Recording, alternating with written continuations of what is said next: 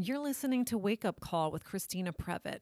I had the opportunity to sit down with the Honorable Glenn Berman, who's a retired New Jersey Superior Court judge. He's had a colorful 48-year legal career. He shared his personal stories with me, starting with his roots in New Jersey, his education, and his impressive career trajectory starting out in private practice, having his own law firm, and moving on to being a judge and a county prosecutor.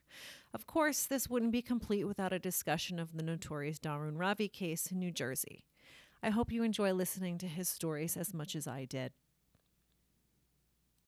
So I want to get a little bit of background information about you. Some of it I sort of know, but some of it I don't. I know you're from New Jersey? Yes. Am I right about that? Yes. Where did you grow up? South River. Your whole life? Yes. And what did your parents do? My dad was what's called a closed contractor, which means he would be sent raw material. He would make it into a finished product, ladies' pants or ladies' shorts, and then return the product. My mother was a school teacher, but when she had her kids, myself and my 3 siblings, she had to stop with 4 kids, although as we get older, she did a lot of substitute teaching. Okay. So your mom went to college. Did your dad go to college? Yeah, both of them did. Okay. Was that something they emphasized when you were a kid, going to school? They didn't really emphasize it. It was just sort of a given.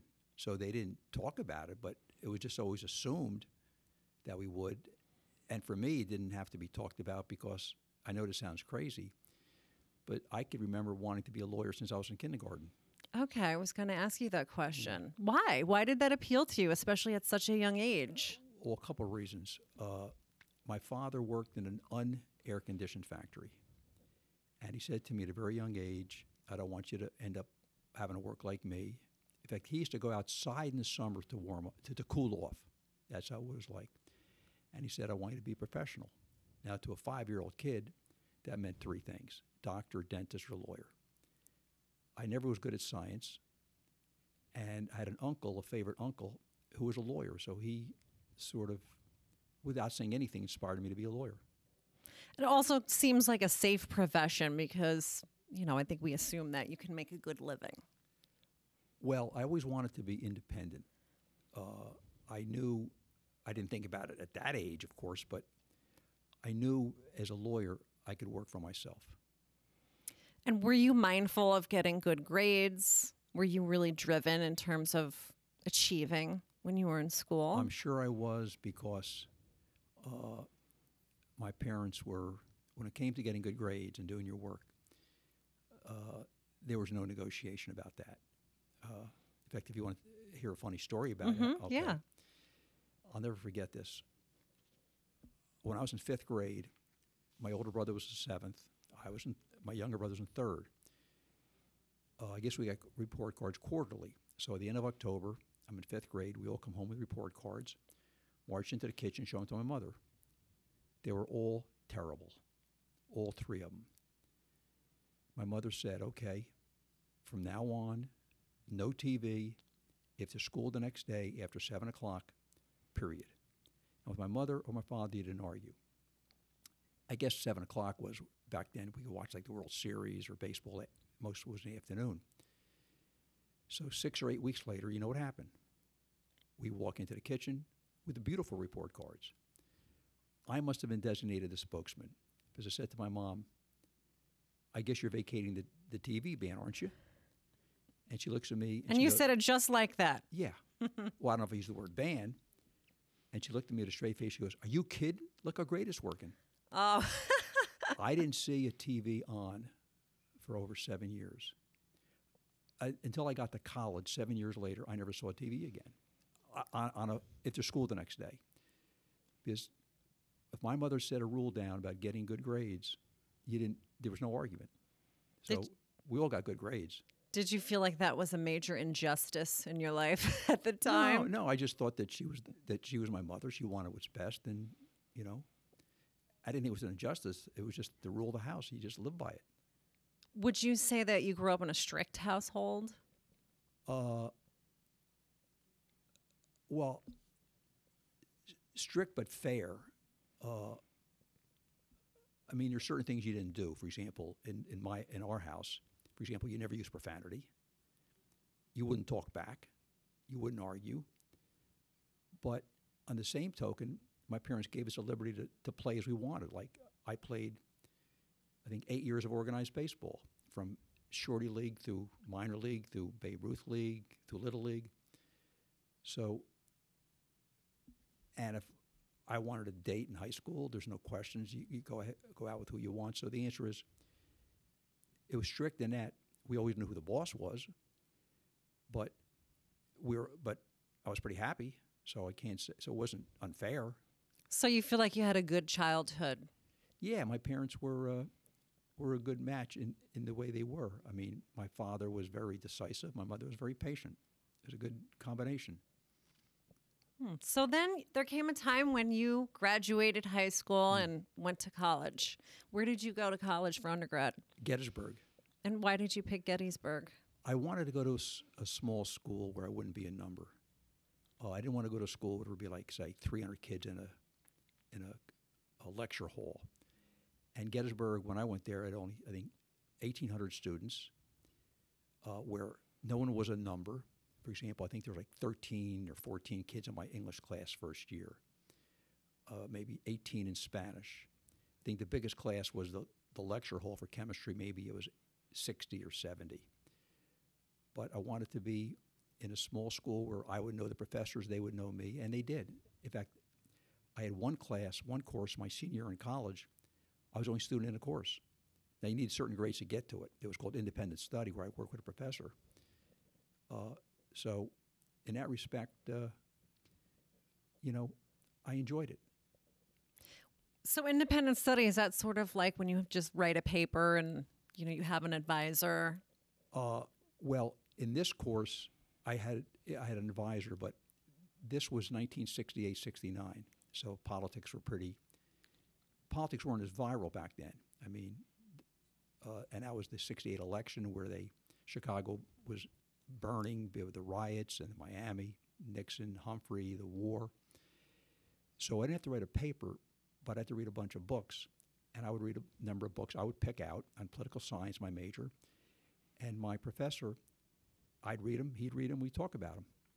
But you needed a certain grade point to qualify for it. So he knew right away that I must have been a good student. Well, I actually had this professor for 2 other courses earlier. But it was great. I mean, to be the only student in class. Actually, we didn't even have a classroom. We used to meet in the coffee shop. Did you feel like that gave you a certain level of intellectual stimulation? Well, at the time? Gettysburg itself did, because when I was in high school, I didn't know how to study. One of my teachers said to me one day, "You're going to have to really wake up when you get to college." I said, "Why?" She goes, "Because you're getting pretty good grades, because you have above average intelligence and a good memory. When you get to college, that will not get you through." And she was right. When I first got to college, my first year and a half, I struggled. I was getting mostly B's and C's. Now, by the time I graduated, I was on the dean's list, but I didn't know how to study till I got to Gettysburg. So Gettysburg was a challenging experience. And did you think she was right when she said that, or did you think she doesn't know what she's talking about? Well, at the time she said it, I didn't like hearing it. But in retrospect, of course she was right, because I didn't study hard in high school. I got good grades, but I guess being immature, I took more pride in getting good grades by not doing anything. And she said to me, "You're going to get a wake-up call." So she had a good read on me, and she was a good teacher. I remember her well. So you had this moment in college where you were like, "She's right." Well, I didn't think of her in college. I had another English teacher I did used to think about a lot. But when I got to college, I realized that my habits I had from high school were not working. Like I said, I remember getting to college and taking some exams early on. I remember failing a couple of them. Wow, that's hard to believe. Early on, well, maybe a D, maybe slightly below a D. I mean, if passing was a 70, I got like a 68. It was early on in college where I realized you can't just wing it. Yeah. So what did you do? What was your thought process then? Like, I better get this together. my thought process was exactly what you just said. But that's where I learned how to study. I really didn't. Gettysburg, that's why I found law school. I had better grades in law school doing less work, putting in less time. Because by the time I got to law school, I really knew how to study. Well, some people would have thought, well, maybe college isn't for me. But that never occurred to you. No. Gettysburg was a great place for me. I just had to work at it, and I wasn't used to working at it. Yeah. So a lot of times, at least now, I think the perception is that a lot of kids go to college to party. And there's some schools that have a reputation for that. And I think when you're that young, sometimes the intellectual pursuits are not exactly on your mind. Where would you say you fell into? Because it sounds like if you were doing independent study, you liked learning. Well, that was just one course at the end of my senior year. Gettysburg, I was in a fraternity. So did we party on Saturday nights? Yes. But during the week, like I said, I had to learn how to study, and I did. I got the grasp of it because I realized pretty early on I was not getting into law school with B's and C's. So did that desire to go to law school ever waver? Was there ever anything else that you thought about? Well, maybe I would like to do that instead. No. Law school, I remember back in the 60s, to go to college, you usually had to interview with the admissions director. It wasn't, I don't know if kids have to do that today, but I remember going to Gettysburg for my interview with the director of admissions with my dad. I'm sure my mother was there. My dad was there for sure. I remember my dad even asking the director, he said, so he knew what I was thinking. My dad said to the director, where do your graduates go to law school? And on the spot, the director pulled out a sheet of paper out of his desk saying, well, we have kids here, here, here. So my dad even knew that I was going to Gettysburg to eventually go to law school. That was always my plan. So what was your major? Well, I majored in political science. I minored in business and economics, or economics and accounting. And did you know what kind of law you wanted to practice or what you wanted to do with your career? I didn't think about it that much, but if I did, it was probably corporate law. Why that? I'm not sure. I could tell you what I didn't want to do. What didn't you want to do? Family law? Yeah, I probably didn't want to do that because I probably didn't want to be in the middle of all the contentiousness. So I didn't really think about the type of law, but if I did, it would probably be corporate. When I got to law school, I thought more about corporate law because one of my favorite courses in law school is corporate tax. Okay. That was not one of my favorite classes. I enjoyed it. I had a great teacher. I did well. It was very interesting, and I thought I was good at it. So you didn't envision yourself going to court, or did you? I really didn't. I didn't think of myself that way. Did you have any fear of going to court? Because I remember from law school, there were certain people that they said, I want to do corporate because I do not want to set foot in a courtroom. Was that a consideration for you? I'm not sure, because we're going back a ways. Yeah. I know in law school, when I first got there, I was pretty afraid of speaking up in class because the teachers were, because if you spoke and you said something wrong or you gave the wrong answer, where I went to law school, the professors were pretty tough on you. Well, they use Socratic method, right? Yes, but I remember vividly professors really coming down on you hard if you gave an answer they thought was, I'll call it just not well thought out. Okay, so you graduated from college, political science, business and economics, and then you went on to law school. Where did you go to law school? That is a funny question in this respect. I applied to Western Reserve Law School in Cleveland. And one day in January, I got an acceptance from Case Western Reserve. I'm thinking, did I even apply there? What happened was, the bottom line is I went to Case Western Reserve. Now they call it Case. Because what happened was there were two universities in Cleveland, literally within blocks of each other. Western Reserve University, which had the medical school, the dental school, the undergrad, the law school, and Case Tech. Case Institute of Tech, which is what the Cleveland people will tell you is their version of MIT. So my senior year in college, they merged into one university, Case Western Reserve, now known as Case. That's where I went to school. And how did you pick that school? Or, well, I guess it sort of picked you, but Actually, initially you applied. No, actually, it did sort of pick me. I'll tell you why.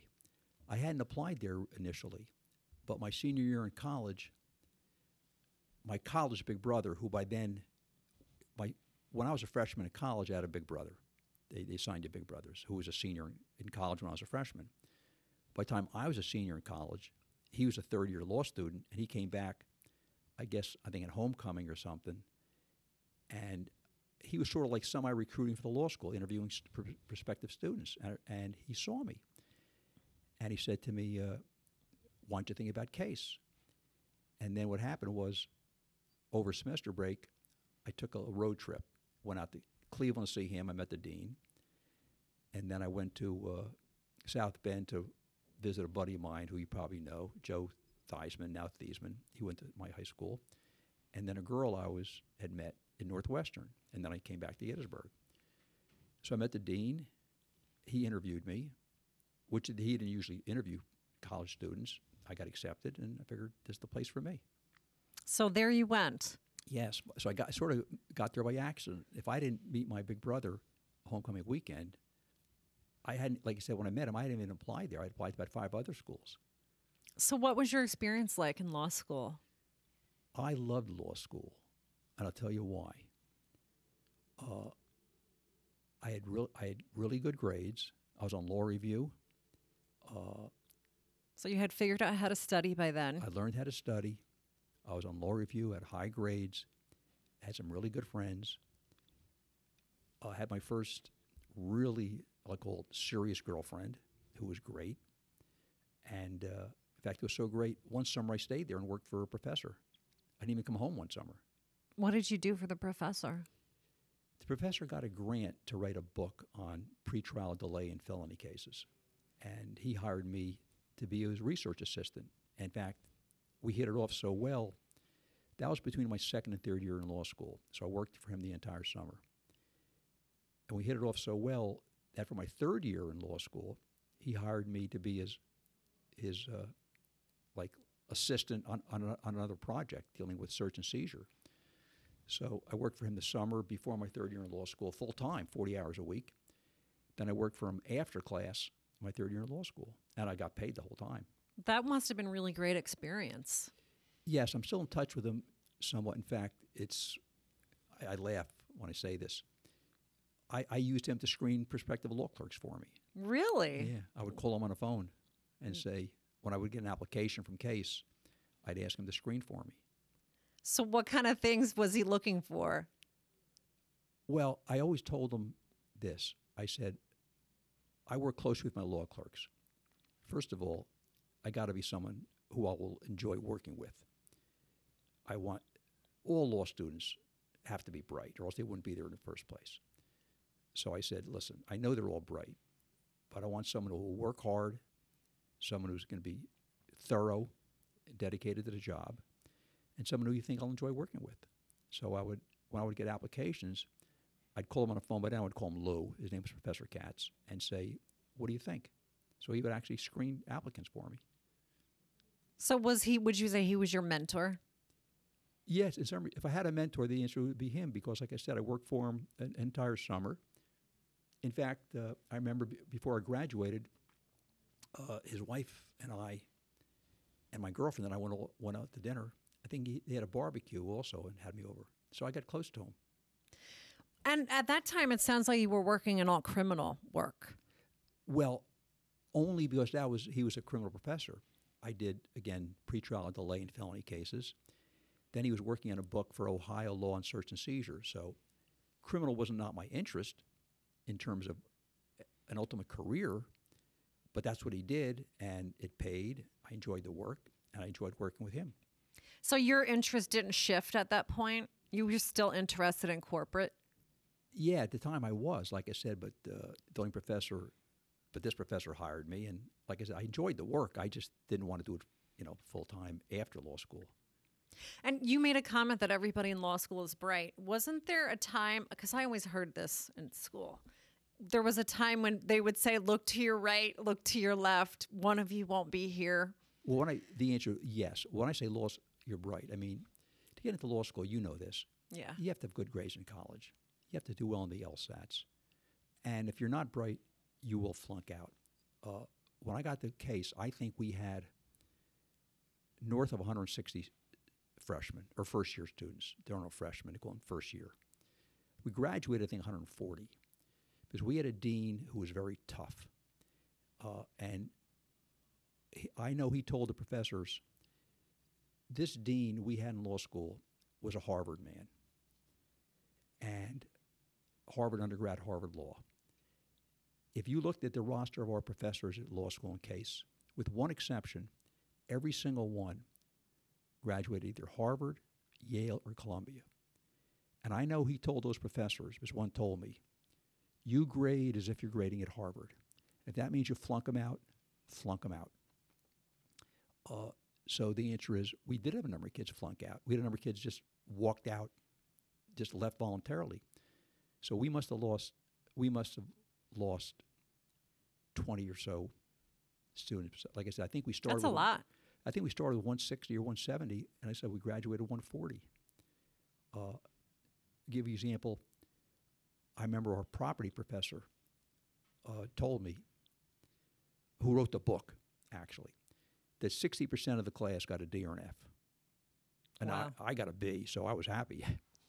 But he was told, because he had taught at Harvard, and he said he will grade as if he was grading at Harvard. So if you didn't meet his standards, that's what you got. So you got a Harvard education without getting the Harvard degree. I never thought of it that way, but, well, interesting. Here's what a law professor told me one day. The difference in law schools is the bottom of the class. I had a law school professor who taught at Harvard said to me one day, the top of the law schools, the top people in class at Harvard, say Harvard, Case, Rutgers, Pitt, Cornell, UVA, are all the same. They're all brilliant. He said the difference is at the bottom. He says you could find a student at the bottom of the Harvard Law School class, he told me one day, who might be incredibly brilliant. To get into Harvard Law School, he's got to be pretty good. So, and then he said to me something else. He says, plus it only matters for your first job. No one asks you where you went to law school after your first job. Yeah, I mean, I've always thought even now that it depended where you're, like what you're saying, where you wanted to get a job. Because certain firms only hire from Harvard or from Ivy League schools. But for the rest of us, you really just needed the degree. Well, at the time, actually, I wanted to stay in Cleveland because I envisioned myself working in a big firm. Again, the woman I was dating was a teacher out there. So I envisioned staying in Cleveland, actually. But obviously didn't. Do I have to ask that? Did that not work out, that relationship? Well, it was sort of, obviously it didn't. And so if that had worked out, your life might have turned out very different. Might still be there in Cleveland. Could be. Actually, I ran into her some years ago. But she had, coincidentally, was living in New Jersey for a while. And I ran That into is her. funny. Yeah. So maybe you would have ended up in New Jersey. We'll never know. Who knows? So you did end up back in Jersey Yes. when you graduated. Mm-hmm. Was it just sort of natural to come back here because there was nothing keeping you there? So you came home. What happened was my third year in law school, I was applying for jobs. And it was tough to get one. I'll tell you why. I got an offer in New Jersey. I'll tell you why it was tough to get a job. This may sound crazy, but this was 1972.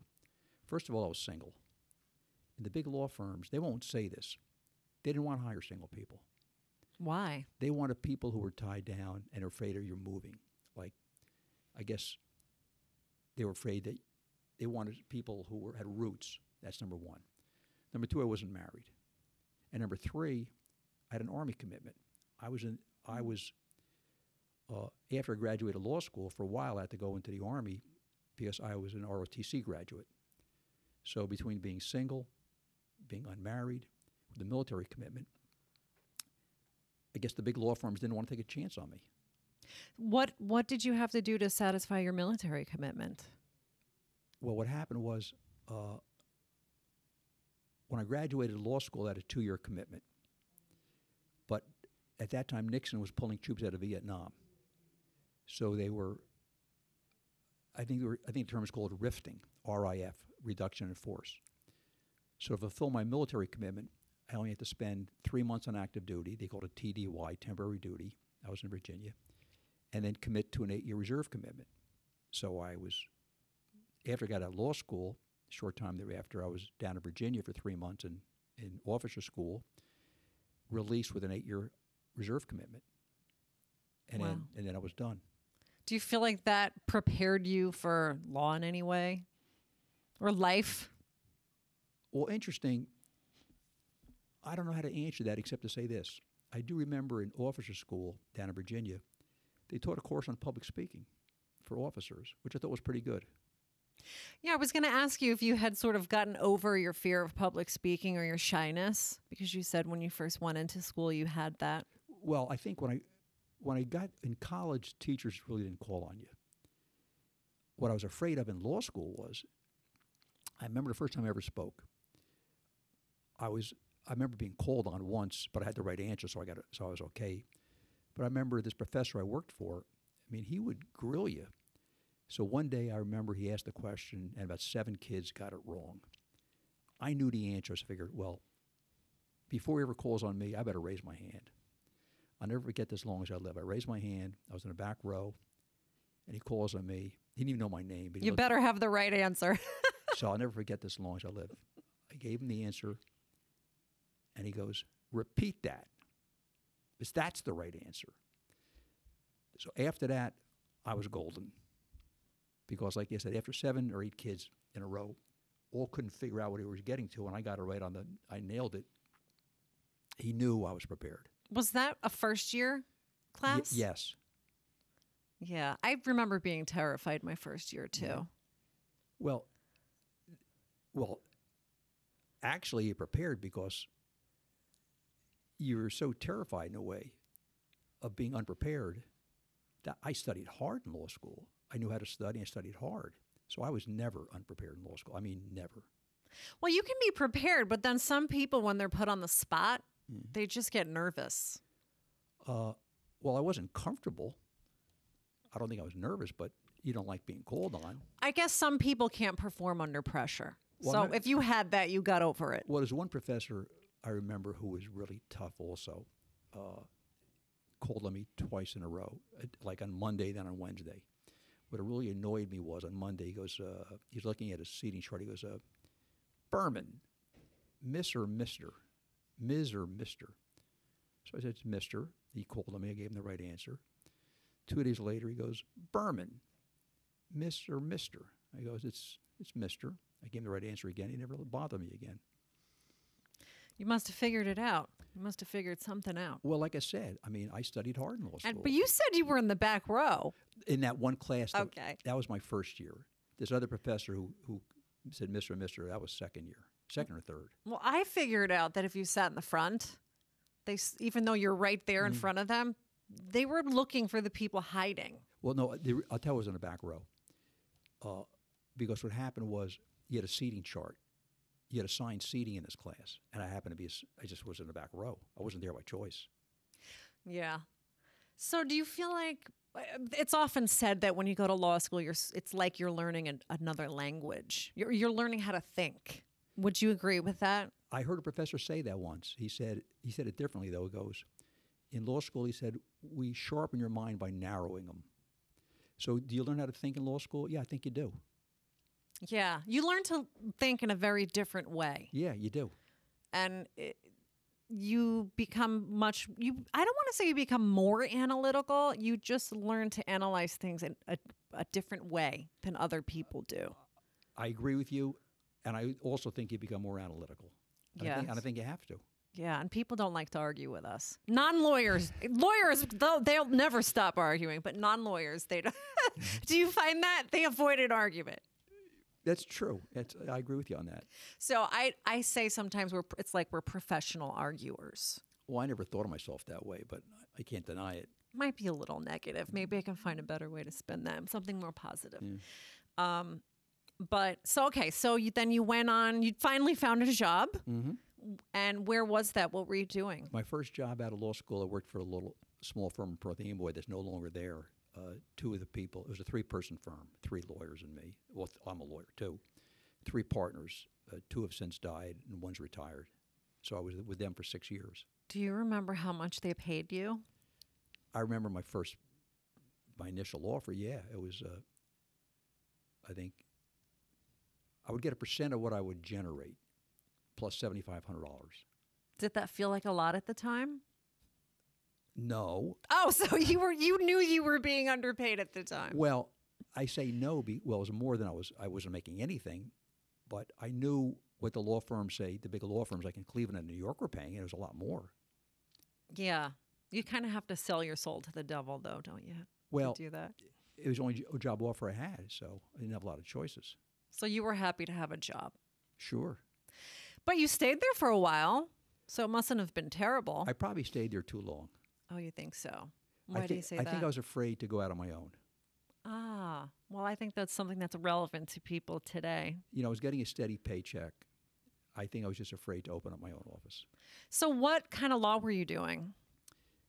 For this firm, a lot of personal injury work, a lot of municipal court work. So not corporate. No, none. Very, very little. So did you ever think to yourself, why am I doing this? This isn't corporate work. Well, the problem is, as you know, is that you can only do the work you're hired for. Clients come to you, you don't go to clients. Were there not a lot of law jobs then? I'm not sure. Because I know per capita, New Jersey has too many lawyers. Well, back then they didn't. That was not the case back then. No, back then there was not an excess of lawyers in New Jersey. So I can't say that. But was I doing the kind of work I would have loved to have been doing? The answer is no. I would have rather been doing corporate tax work. But corporate clients weren't going to Perth Amboy, New Jersey. Did you feel stimulated in that job? I mean, intellectually? Or Well, did- that's a good question. Now, remember, I'm gone. I left there in 1978. So I liked the people for the most part. I liked having a steady job, but was it intellectually that challenging? In some respects it was, in some respects it wasn't. I mean, so I never thought of that until you just asked me. So you left at some point. There must have been what was the reason that you left? I had a rift with a senior partner, and it wasn't viable for me to remain there. Okay. And then where did you go? Did you go out on your own then? Yeah, opened my own office in South River. So I always find it interesting how people leave firms and go out on their own, because sometimes there's a very specific event, like they get fired or the firm dissolves or, something like that, what you just described happens, and they can't really imagine just finding someplace else to work. Well, I really had to leave because, like I said, I'll call it an irreconcilable difference with a senior partner. And it was the best move I ever made because the timing was perfect. I told what I mean by the timing was perfect. I was moving into my own hometown where everyone knew me. And if people don't know you, they don't call you. And also that year, I was up for re-election as a councilman in town. So I was getting constant press coverage, so everybody knew me. Like, it was a great time. I was 30. I left in May of 1978. And I got reelected that year by a huge margin. So things were really, I was really riding a crest. So you mentioned that you wanted to go out on your own, but you were afraid. So how you had that bug, that entrepreneurial bug at some point? I tell you when the fear, I got over it. I got over the fear really quickly because my practice took off immediately. I mean, there was no downtime. I mean, from the moment I opened my own office, I brought some clients with me who wanted to stay with me, and things just took off immediately. So the fear, and not to talk money, but I did better financially. I was doing better financially as well. And Yeah, I think most people say that. Yeah. from what I hear. Because don't forget, working for the firm, I was getting a paycheck, not paying any bills. I didn't pay rent or malpractice or phone. Now, before I would get a dime, I got to pay my secretary, the rent, because I was renting space, the malpractice, the phone, everything else, before I get anything. But my first year, even with all that, I did better. So, in retrospect, It was a blessing. It turned Yeah. out to be a blessing. yeah, it turned out Yeah. to be great. I think that happens to a lot of people. I've known people that got fired and were scrambling because they needed Yeah. money. And just, we're in a profession where you can just hang a shingle. Not Yeah. every profession you Yeah. can do that, but you can just hang a shingle and you just make it work Yeah, when well, you have like to. I said, I wasn't asked to leave, but it was clearly a Yeah. situation where I couldn't work there any longer. You still felt like you had to leave. Absolutely. Can you talk about what it was, or would you rather keep that private? Well, I'd rather keep it private for one reason, because the person I had the riff with is deceased. If I talk about it, I'd end up being critical about him, and I don't think that would be fair to be critical of someone, especially who can't answer. Okay, that's fair. Let's just say I thought I was right. I'm convinced I was. Do you still think you're right today? Yes, and I'll tell you why. The less senior partner, before I left, saw me confidentially. He goes, I understand exactly why you feel you have to leave. So he couldn't say it Yeah. to the senior partner, but one of the partners, he knew that I was justified. He just didn't want to get into a fight with his partner, but he knew I was justified. Yeah, I understand. Thank you. So you got involved in politics too. What inspired you to do that? There was a judge in South River named Judge Theodore Appleby, who was a family friend, and he inspired me. So in 1975, I ran for the South River Borough Council, and I won. And then I ran again in 78, the year I opened my own office, and won again. So it was really him. His name was, said Appleby. Great guy. He's since passed away. In fact, you've been in my chambers. He was the person who left me his gavel collection. Oh, okay. I've got over 50 gavels, different size and shape. Oh, I like that. Yeah. And he and his deceased and his widowed wife left me his collection, about 37, 38 of them. Then I've gotten some over the years as gifts. That's nice. That's nice. So how long would you say you were involved in politics? Well, as an elected official, 6 years, but I was involved in other ways. For example, I was the township attorney for Old Bridge for a while. I was a local prosecutor in a few towns. I worked on Governor Kane's. When he ran for election, I was on Lawyers for Kane. When Jim Corder ran for governor against Florio in '89, I did some work for Jim Corder. So as elected official, 6 years, but indirectly helping people for probably until I became a judge.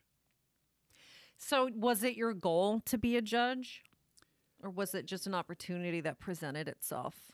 I didn't start thinking about it. I was admitted in '72. I didn't start thinking about it until the early '80s. So it wasn't a goal of mine coming out of law school, no. But as my career was moving on, then I started thinking about it. So you didn't want to be governor or be president of the United States? Did you ever have those aspirations, like, I'm going to follow the path? No. Okay. First of all, I'm not qualified to be president. I'm not qualified to be governor. I will not say anything Well, I'm not.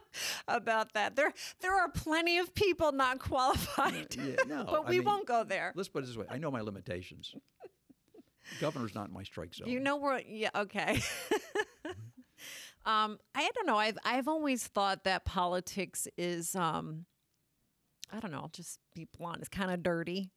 I know I'm not the only one, and you have to play a certain game, and I just can't deal with that. I would have no desire to be a part of Well, that. on the local level, I enjoyed it.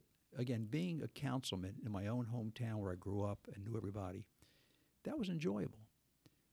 So did you feel like you had to play that game, or is that maybe when you get higher up?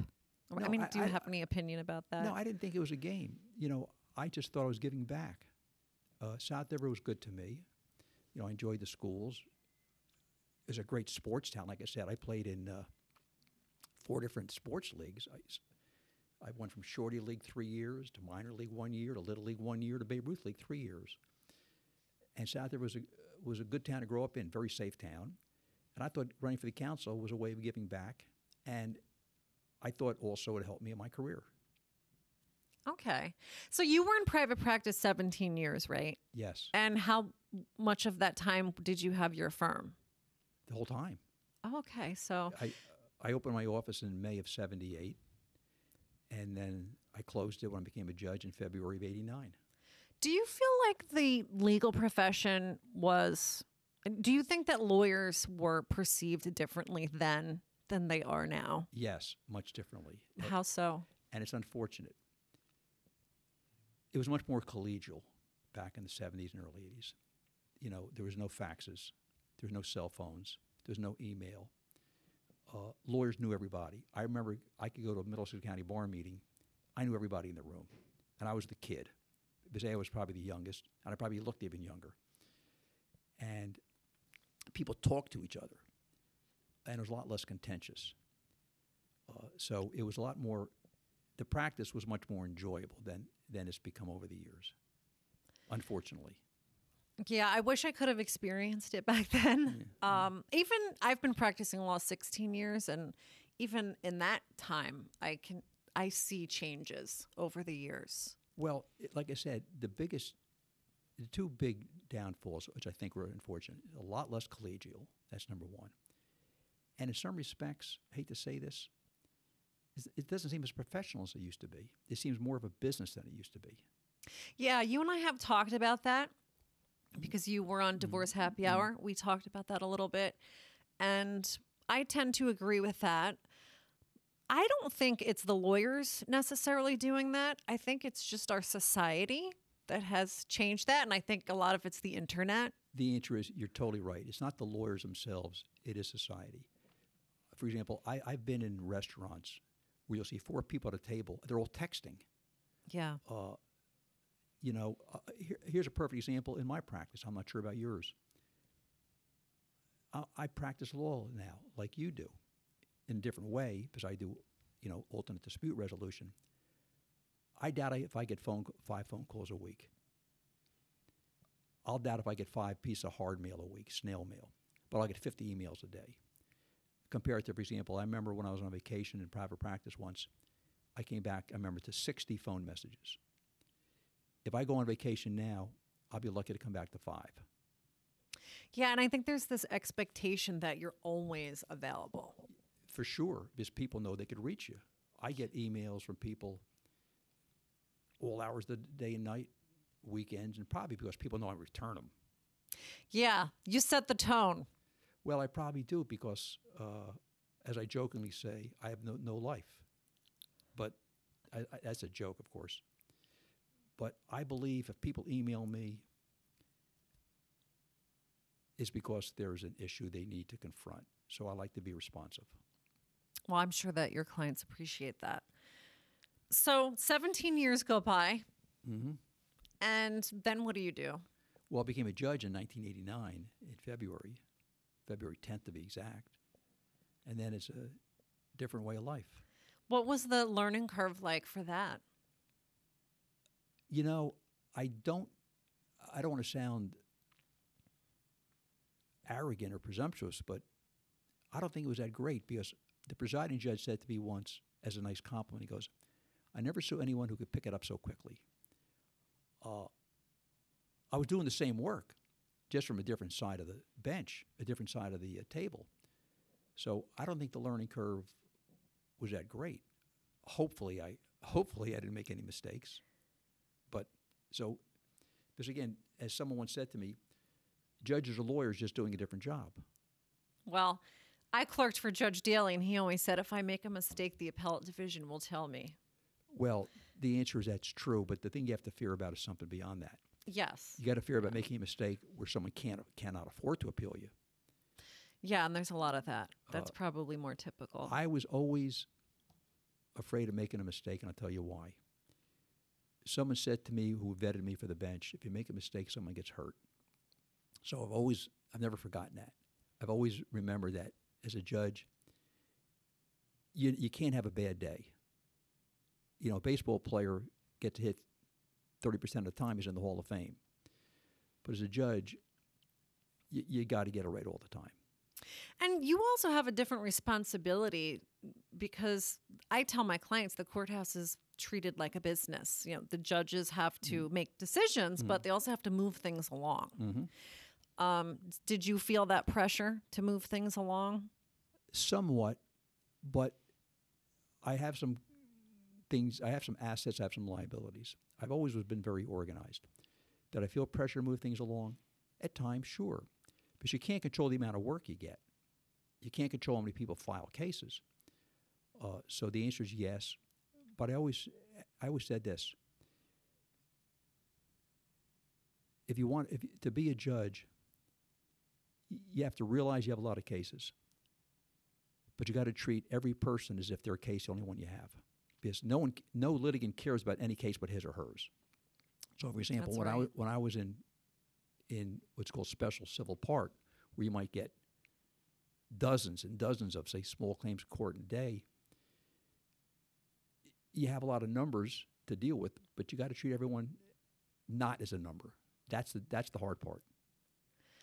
Yeah, because I've always said multitasking doesn't work.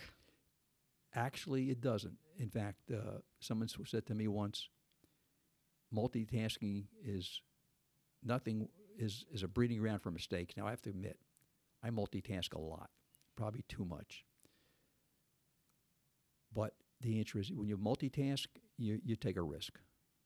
Yeah, I'm a fan of Deepak Chopra. I don't know if I told you this before, and he always says if you're doing 2 or 3 things at once, you're not doing anything. I never heard it put that way, unless you told me that. But the bottom line is that I'm sure I multitask more than I should. So you weren't a judge continuously. You had a break. Yes. And you were appointed the prosecutor of Middlesex County. Yes. So how did that come about? Why did you leave the bench to do that? What happened was, it was January 1998. Christy Whitman had just gotten reelected. I'd been on the bench for 9 years, not quite, maybe a month shy. I get a phone call one night from her chief of staff, who asked me if I would consider taking the job. And was that unusual? Would that be unusual to ask a sitting judge to do that, or no? Well, this happened before. In the early 80s, Alan Rockoff, Judge Rockoff, took the job. And in Camden County, they've got a retired judge. In Ocean County, they had a retired judge. Retired from the bench. It wasn't common, but it wasn't the first time it ever happened. So you took on that role. Yes. I don't know, why did you take that? Were you happy as a judge? Did you just see this as a great opportunity to do something different? Because it does have a lot of responsibility, right? I wasn't looking for the job, but as someone said to me once, another judge said to me once, if you go into public service and a governor asks you for something, you can't say no. So I was actually gave up tenure to take the job. But it was Judge Bachman, who since passed away. And when he told me about it, when he spoke to me about it, he said, Glenn, if the governor asks you to take a job, you can't say no to her. Oh, I could have, literally, if I wanted to, but... it would be remembered. Probably. It's not like you declined a dinner invitation. Yeah, it would probably have not been received well. There would have been no recriminations, but like I said, if you make a commitment to public service, you make a commitment. So how long were you prosecutor? From April of 1998 to July of 2002. So when you're the prosecutor, I mean, you're not really the guy that's going to court all the time. Maybe if something really big comes along, you would do that? That job, it is what you want it to be. Some people take that job and never go to court. I tried 4 cases in my tenure there. One was a capital murder case. I did it for a couple of reasons. One, to set an example for the other prosecutors, and B, because I wanted to. I didn't want to sit and just deal with administrative problems and budgets and personnel matters and disciplinary hearings and contracts. I was a lawyer. I am a lawyer. So I wanted to go to court. So being a prosecutor is similar to being a judge in that you're kind of running a business too. There's that aspect. Well, you're running a big business. When I was county prosecutor, we had over 200 employees at a budget over $10 million. So you are running an organization. And how did you find that responsibility? Did you love it? Was it stimulating? I can't say I loved it. It was stimulating in this respect. Well, one thing I learned early on, because I read some business books, there's a term called span of control, which means a CEO of any organization cannot effectively oversee, I think, more than 7 people. I think I've heard that. So I knew who my 7 people were that I had to oversee. For example, the chief of detectives, the office manager, my secretary, of course, privately report to me. Then I had a first assistant, a deputy first assistant. I think that's 5. A head of special investigation, a head of homicide. So I defined clearly very early on, that's probably a military background. Having been in the Army, you'll learn about chain of command. I devised what I called what I defined early on what the span would be of who I would directly oversee, who would directly report to me. Because you can't oversee 200 people. It's impossible. Yeah, that is impossible. Yeah, nobody I can. only have 8 here, and I find that difficult. Yeah. Well, like I said, if you have an organization of 2,000 people or 200, you can't oversee them all. It's impossible. You have to define who it's going to be. And anybody who watches Law and Order knows that the prosecutor also has a special role or obligation to sort of manage public relations. Yes, that's true. What did you think of that? How would you describe that? I mean, is it normally business as usual? Well, it's totally the reverse from being a judge. Because a judge, you have no contact with the press, 0. If they want to hear what you say, they're in court listening to it. As a prosecutor, you're constantly dealing with the press. So it's a total role reversal, complete role reversal. So do you have to be mindful all the time that you want to portray to the public that, I don't know, I mean, I guess it changes over time, but that you're either hard on crime, that you're not soft on crime, that whoever is being held accountable. I mean, what are you really doing from a public relations standpoint when you're the prosecutor? Well, when you talk about hard on crime, soft on crime, I always had a view. I felt much more strictly about crime that threatens a person than crime that doesn't. For example, I'll give you an example. Obviously, you can't justify any criminal activity. But I would feel a lot differently about someone who, say, smokes marijuana or welfare fraud than someone who commits an armed robbery. Because if you put someone's life or health in danger, that to me was a different level. Let me give you a better example.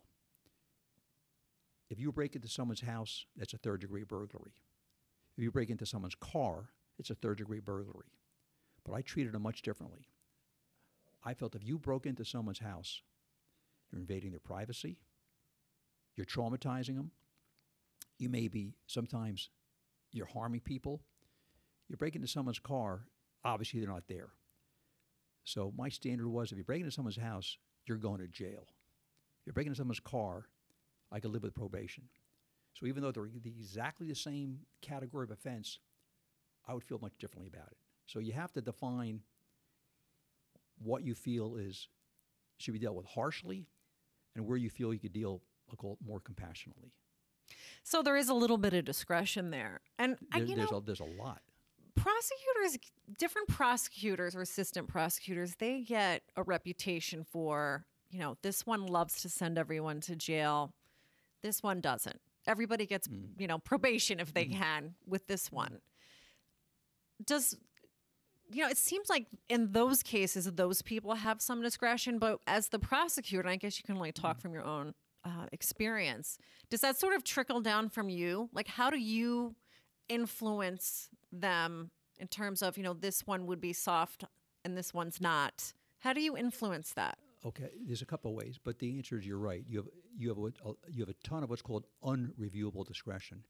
In fact, when I became prosecutor, I got a beautiful letter from Justice Pollock, who was a retired Supreme Court justice fabulous man in every respect, who sent me a beautiful letter saying when he was chief counsel to Governor Byrne, they were more circumspect on prosecutorial appointments than judges because prosecutors had more unreviewable discretion.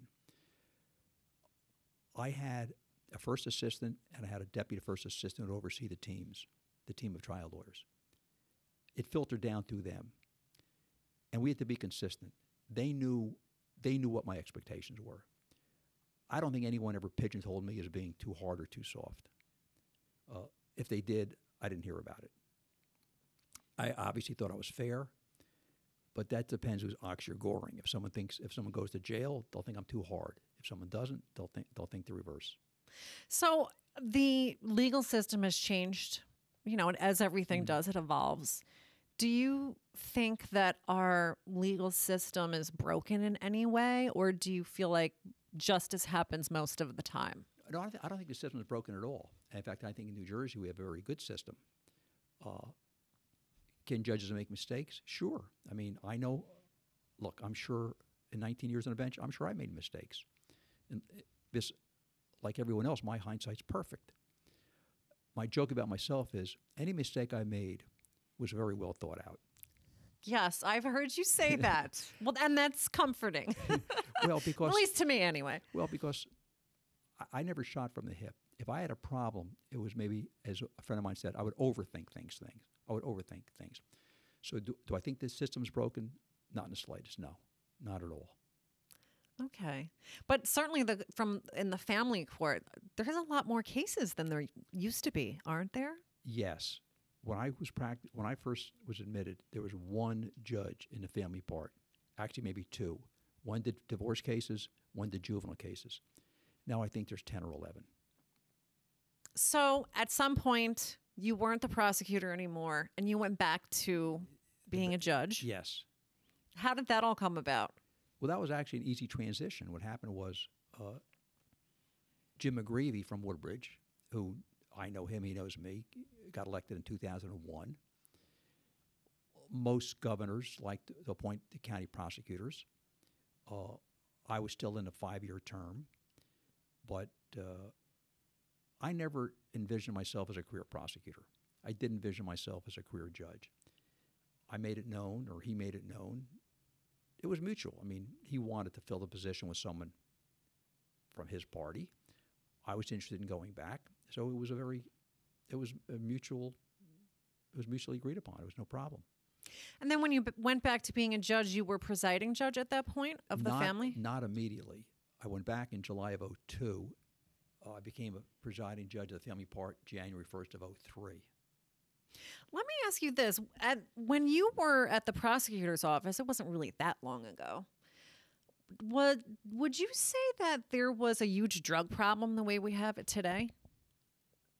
I mean, the opioid epidemic hadn't really... No, I don't recall the opioid epidemic being a huge problem. If you're asking, do we have a lot of drug cases? The answer is yes. Did you think of those differently? I mean, do you feel like if someone has... Because now we have drug court. I don't know when that started, if that was around when you were... It was. Here's where I felt differently. And I gave you a distinction between breaking into a house and breaking into a car. I felt differently about users than sellers. If someone had a use problem, a possession problem, I felt treatment is the best option. If someone was a distributor, I felt differently and more harshly. Yeah, so you answered my question. I was going to ask you if you feel like we should invest in trying to rehabilitate them. I think you kind of answered my question. The answer is sure, and I'll give you, look, it makes sense financially. It costs more. I used to joke about this. It's not a joke, though. It costs more money to keep someone in jail than to keep them at the Hyatt, New Brunswick. Yeah. I mean... And I'm not sure which one's nicer. I've heard the food is pretty good in jail. Okay. Do you think marijuana should be legalized? I have reservations about that, and I'll tell you why. A retired state police superintendent wrote a really good op-ed piece a while ago. and I have reservations. I've never made up my mind about that because, according to the state police superintendent, he believed there's a direct tie-in between that and automobile fatalities, people driving under the influence. So I understand why you don't want to put people in jail for it. That I understand. But you have other issues to think about. So, Well, that's the same with alcohol, though, right? I mean, we have DWI laws. yes, that's true. I get it. But that doesn't mean you want to legalize marijuana. Like I said, I've always, as I say, the jury's out on that one with me. I understand why people want to legalize it. I understand the issues that could flow from it. I'm undecided myself. You know, the problem is, I've thought about this, which is sort of cynical. With every great invention comes consequences. Yeah, it's true. You invent a gun, you invent rather a car, and you have car accidents. I'm not saying you don't get rid of, I'm not saying you get rid of cars. Of course, we need them. People are entitled to drink. I get it. And you have DWI. You invent a gun for use in the military, and people use them for other reasons. I mean, it's funny. You know, for example, the Nobel Peace Prize. You know what Nobel was famous for inventing? No. Dynamite. Interesting. Now, dynamite was also used for engineering work, like road building. So its initial design was not for war, it was for peaceful purposes.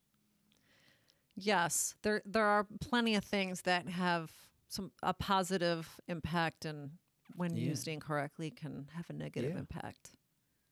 For example, if you ever drive through western Pennsylvania, you go through those tunnels that go through the mountains. I got to believe they were opened up using dynamite. I would think. Yeah. Well, you know, school shootings and just in general public shootings, it's become sadly sort of normal now in our society. I don't want to say normal, but typical. We're not shocked anymore. That's the sad part. Yeah. The sad part is when it's no longer shocking. And what's sad about it is, and I've said this, the United States is considered the most civilized country in the world. A lot of people say that. It's also one of the most violent. Our murder rates are a lot higher than, say, the Scandinavian countries. Yeah. And here's something that people forget about. The murder rate in Israel is almost non-existent. The murder rate among Israelis is non-existent. The murder rate I read about among Palestinians is probably non-existent. Where the existence is between the two, Palestinian versus Israeli, which I don't want to get into because we don't have the time. And that would be another show. That would be another show. But the bottom line is that you look at the murder rates in America, and they're exponentially greater than almost every civilized country in the world. Why do you think, though, that it's so common now to hear about somebody who's done a public shooting? I don't remember when I was a kid that was even a thing. It must have happened, not the way that it does now. I never heard about it growing up. I didn't hear about it. And I think it's two reasons. Although I'm not a sociologist or criminologist, I think it's two reasons. It's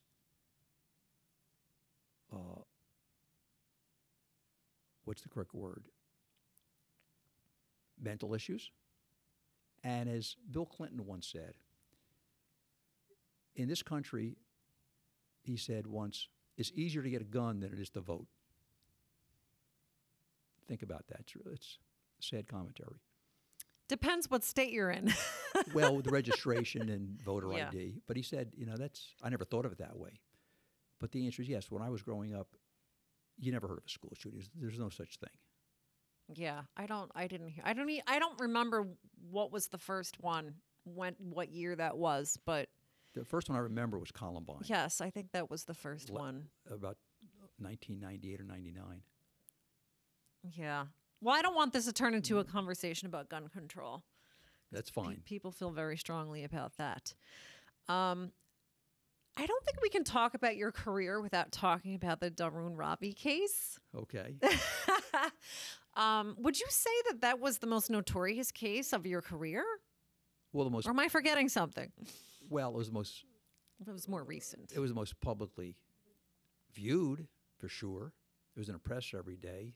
The trial was a month, so notorious, I don't know. But clearly, no matter what I do the rest of my life, if people think about me as a judge, that's all that will come up.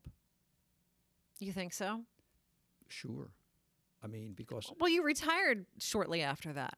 Yeah, the case, I sentenced them on May 21st, 2002. I retired at the end of the year. So I can't imagine there's anybody who doesn't know what that case is, but just in case. So Tyler Clementi and Darun Ravi were college roommates. They were freshmen at Rutgers. And you tell me where I get anything wrong. Darun set up a webcam surreptitiously and recorded or live streamed Tyler having an intimate experience with another man. And subsequently, Tyler committed suicide. It capsulized it pretty well. And, this came up in a time in our culture where we're much more attuned to things like cyberbullying. Well, obviously because of the internet, right? Yeah. And I think also LGBT rights. Yes. And it was a confluence of all of that. Yes. So when you inherited that case, or when you got that case, it was already all over the news, right? I mean, immediately. It was all over the news, but unbeknownst to me, because I don't read the newspapers sections that deal with homicide or murder. I just, for a lot of reasons. One is depressing. Yeah. So the answer is, when that case landed on my lap, I never even knew about it. I knew about it quickly thereafter. So did you even realize how big this case really was? No. When you started working on it? No. What happened was the division manager brought the file to me because I was acting presiding judge of the criminal part, and she goes, I think you better handle this. I think this is going to be, I forget the word she used, but I know she said, I think you better handle this yourself and not delegate it out. And I did. So did you realize the cultural significance at the time as it was happening? Or did that become more apparent later? I didn't really focus or devote a lot of thought to the cultural significance. I was really more concentrated on making sure that the case was not infected by the publicity, by making sure there was a fair trial, by making sure that I got it right on the evidence issues. So I really never gave a ton of thought to what you call the cultural significance. I mean, if you just Google it, it's credited with really starting a national conversation about cyberbullying. I know that. I know you're right when you say that. But that was not my focus. And it's used as somewhat of an example now, sort of a springboard for, how we should be moving forward as a society. Well, like I said, it was one of the reasons it got so much coverage. I have a cousin who was following in California, and he said to me one day, he goes, the reason it's getting so much coverage is it feels like our way of life is on trial with the internet and things going viral. And political correctness. That's what he said to me. But like I said, my focus was on the trial itself. So there came a time when you sentenced him. Yes.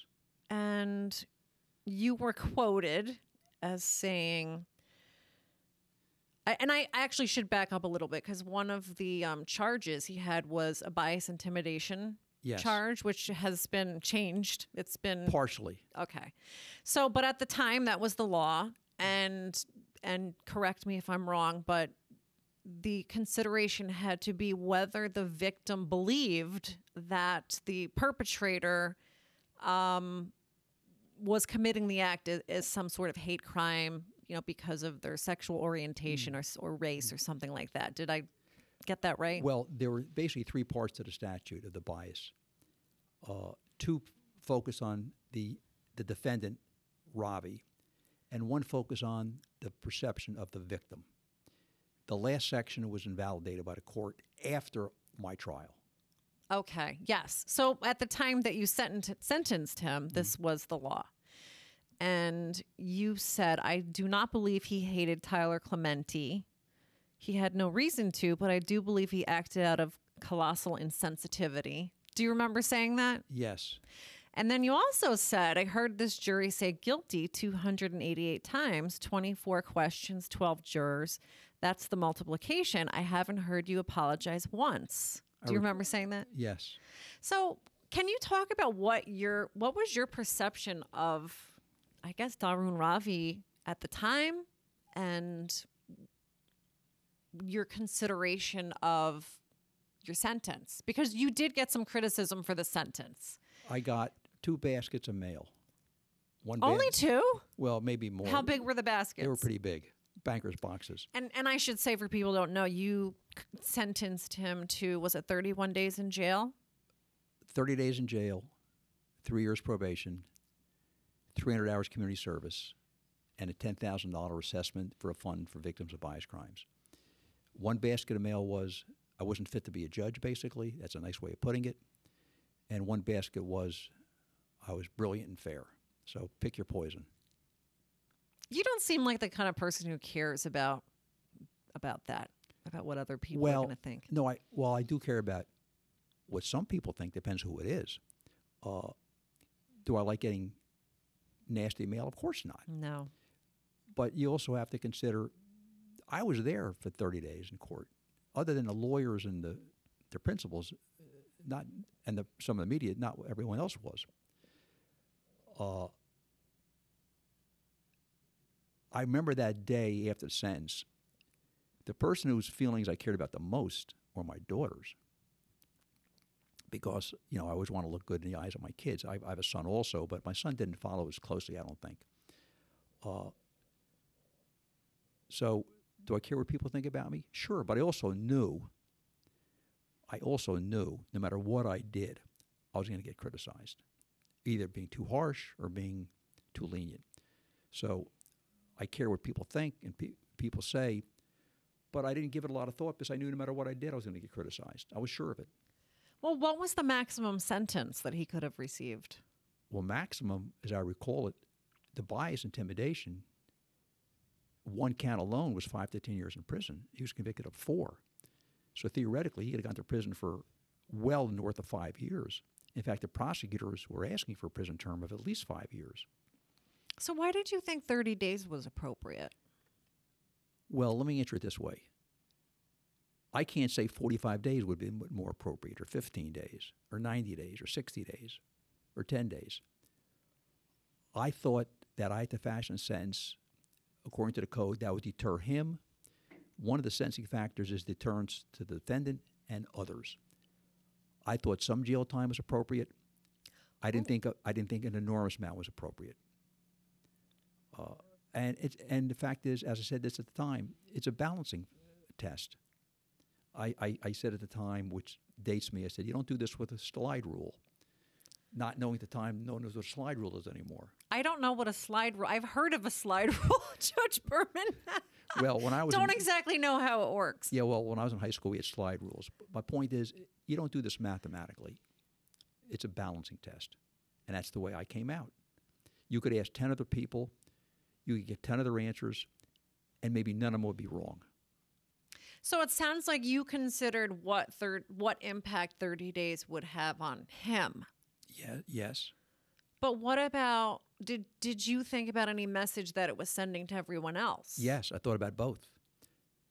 That's why I said one of the sentencing factors is the sentence has to act as a deterrent to the defendant and others. In this case, that was clearly appropriate because it was being watched. It was on TV. The press was enormous. So I knew it was being followed. Yeah. He was very young. They both were incredibly young. Yeah. And we've all done stupid things when we're 20. I mean, I did. I don't know if you did, Judge Berman. Well, I'm sure I've done some things that I wouldn't do again. Yes. And, there's a different level of maturity. Sure. I think it's fair to say he was immature. I read an op-ed piece by a law professor and a former attorney general that came in afterwards that said something that I never thought about, that they said, at least for boys, that young boys, young men's brains or whatever aren't fully developed until like age 25. I've read that too. I never read that, never heard that till then. Of course, there were two young boys in their third week of college. I think it was like September 20th when this happened. Probably neither was ever away from home except during college. That's why I said, do I think Darun Ravi was a criminal? No, I don't. He was not. He did something that broke the law, but in my view, sending him to prison would have served no legitimate purpose. Do you need to get that? Well, they hung up. Well, I think I probably only have a few more questions. Okay. So, how did you feel when the conviction was overturned? Did you think that that was the right result? I semi-expected at least a partial reversal because the statute was, part of the statute was declared invalid after the trial. So I wasn't surprised by it at all. I thought they might uphold some of the parts unrelated to it, but the bottom line, the appellate division, it was impossible to separate it out. I remember the decision from them was like 60-some pages. I do remember one quote well. They said, the jury was guided by then appropriate instructions. So I got it right with the law that would existed. So I was glad about that. So, in fact, I basically predicted to the assignment judge, I said, this case is not going to stand up on appeal totally because part of the statute he was convicted of was invalidated. Well, I read an article somewhere that you had made some comments that the statute was not so easy to interpret. I said it was muddled, and it is. And in fact, after that case, after I got off the bench, a number of legislators who will go nameless asked me how to fix it. And I said it was an easy fix. So I said at the time on the record I had problems with the statute. Because the statute focused, from criminal law yourself, that a crime constitutes two ingredients, an act and an intent. The part of this statute focused not on the intent of the actor, but the perception of the victim. So that's why I knew the statute had problems. Have you read the new statute? Or was only one part that was struck? Only one part was struck. So what do you think of the way the statute is now? Why it doesn't look? The legislature didn't have a choice. Whether they fixed it or not, you can't prosecute under that invalidated section. Period. So when you look back on your career, that stands out as, would you say, a highlight? Not maybe in the most positive sense, but certainly shaped your career in some way. Well, let me put it this way. Do I think I handled it well in the glare of a lot of publicity? Yes, I do. But I worked very hard on it. I worked very hard on it. I like to think I worked hard on every case, but this case was being watched. So was I sensitive to it? Well, let's say this. I knew I was being watched, literally. Do you think about that case often now? No. We're almost 8 years out. So the answer is, do I think about it? I've got a lot of other things on my mind. Yeah. So when you look back over your career, though, are there some other things that stand out to you, as being a more significant event than that? And what is it? Well, I handled two. I was a judge on a capital murder case. I was a prosecutor on a capital murder case. In terms of consequence. Did you win? On the one case, this goes back to the 90s. The guy was convicted, but we have no death penalty anymore. He's now in jail. And the case I prosecuted, capital murder, it was affirmed in the appellate division. Supreme Court remanded it for a new trial. He was convicted again. So he's still in jail. Okay. So in terms of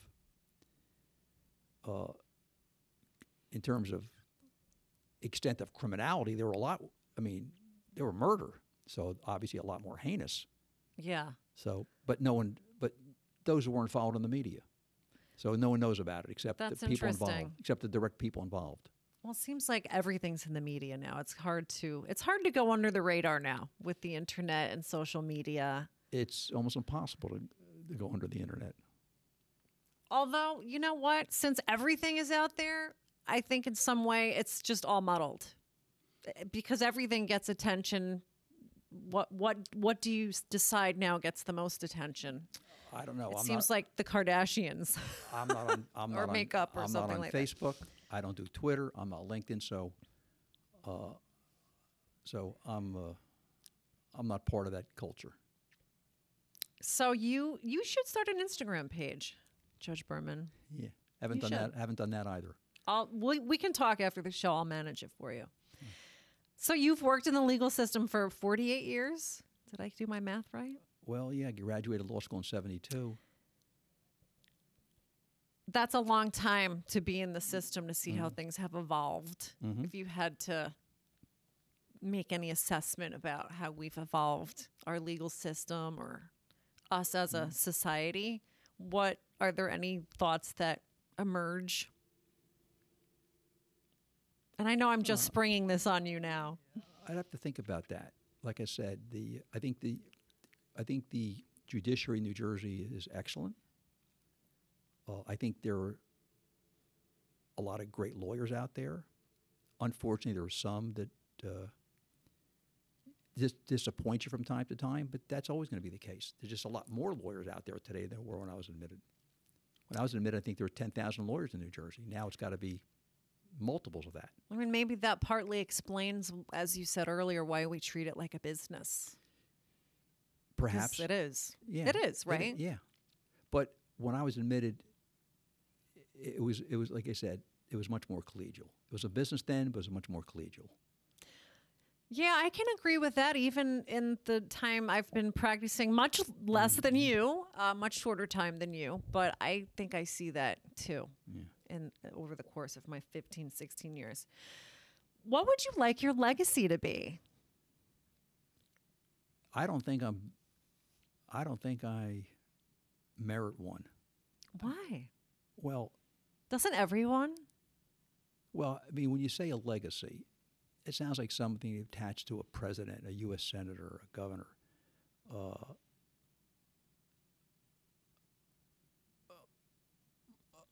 Here's what I think. I've heard this said. You can only be as happy as your unhappiest kid. I got 2 kids, 2 grandkids. If they're happy, I'm fine. Are they happy? Yeah, Good.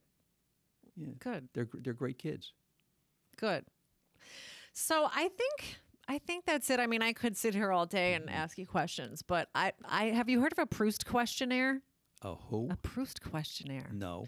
Well, I will admit I stole this from Vanity Fair magazine. If you open up a Vanity Fair magazine, they have it in the back cover of every issue, and it's just a series of questions, very short questions. And you give, a one-word or very short one-sentence response, and it's supposed to reveal something about your character. Actually, on center stage, they call that hit and run. I've heard it that way. Well, maybe I'll make up a different name for it. So I have 6. Just say whatever comes to mind. What's your idea of perfect happiness?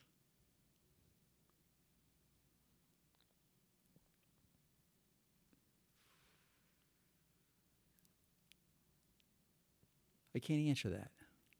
Okay. In my world, it's my kids being happy, healthy, successful, with themselves and their families. That's in my world. Okay. That's a good answer. I mean, I will say that. Yeah, that's in my world. That would be the answer. What's your idea of misery? The reverse of what I just said. I knew you were going to say that. What trait do you most value in others? Loyalty. That's an easy one. Yeah. What trait do you most deplore in others? Dishonesty or disloyalty. I knew you were going to say that too. What is your greatest strength? I think I'm loyal to my friends, and I think I'm dedicated to my kids. And what is your greatest weakness? I could probably be impatient at time, I probably, as my best friend once said to me, you have all your dad's good qualities, but you got some of his bad ones. I think if someone steps on my toes, I don't tend to be as forgiving as other people. So that's probably not a good thing. I don't harbor on it, but I think that's the reverse of being loyal. I'm very loyal to my friends. But again, if someone is dishonest with me, if someone treats me poorly, I'll probably remember it much longer than other people. Yeah, I think I'm like that too. I'm not sure how I feel about it. And I'm too old to change. Well, you could have worse characteristics. Thank so you. I think you passed the Proust questionnaire very well. Thank you so much You're for welcome. your time It's and been a pleasure. sharing with me. It's been a pleasure. I feel like there's so many other things that I could ask Yeah. you, but you've given me 90 minutes. Well, thank you. It's been my pleasure. Thank you.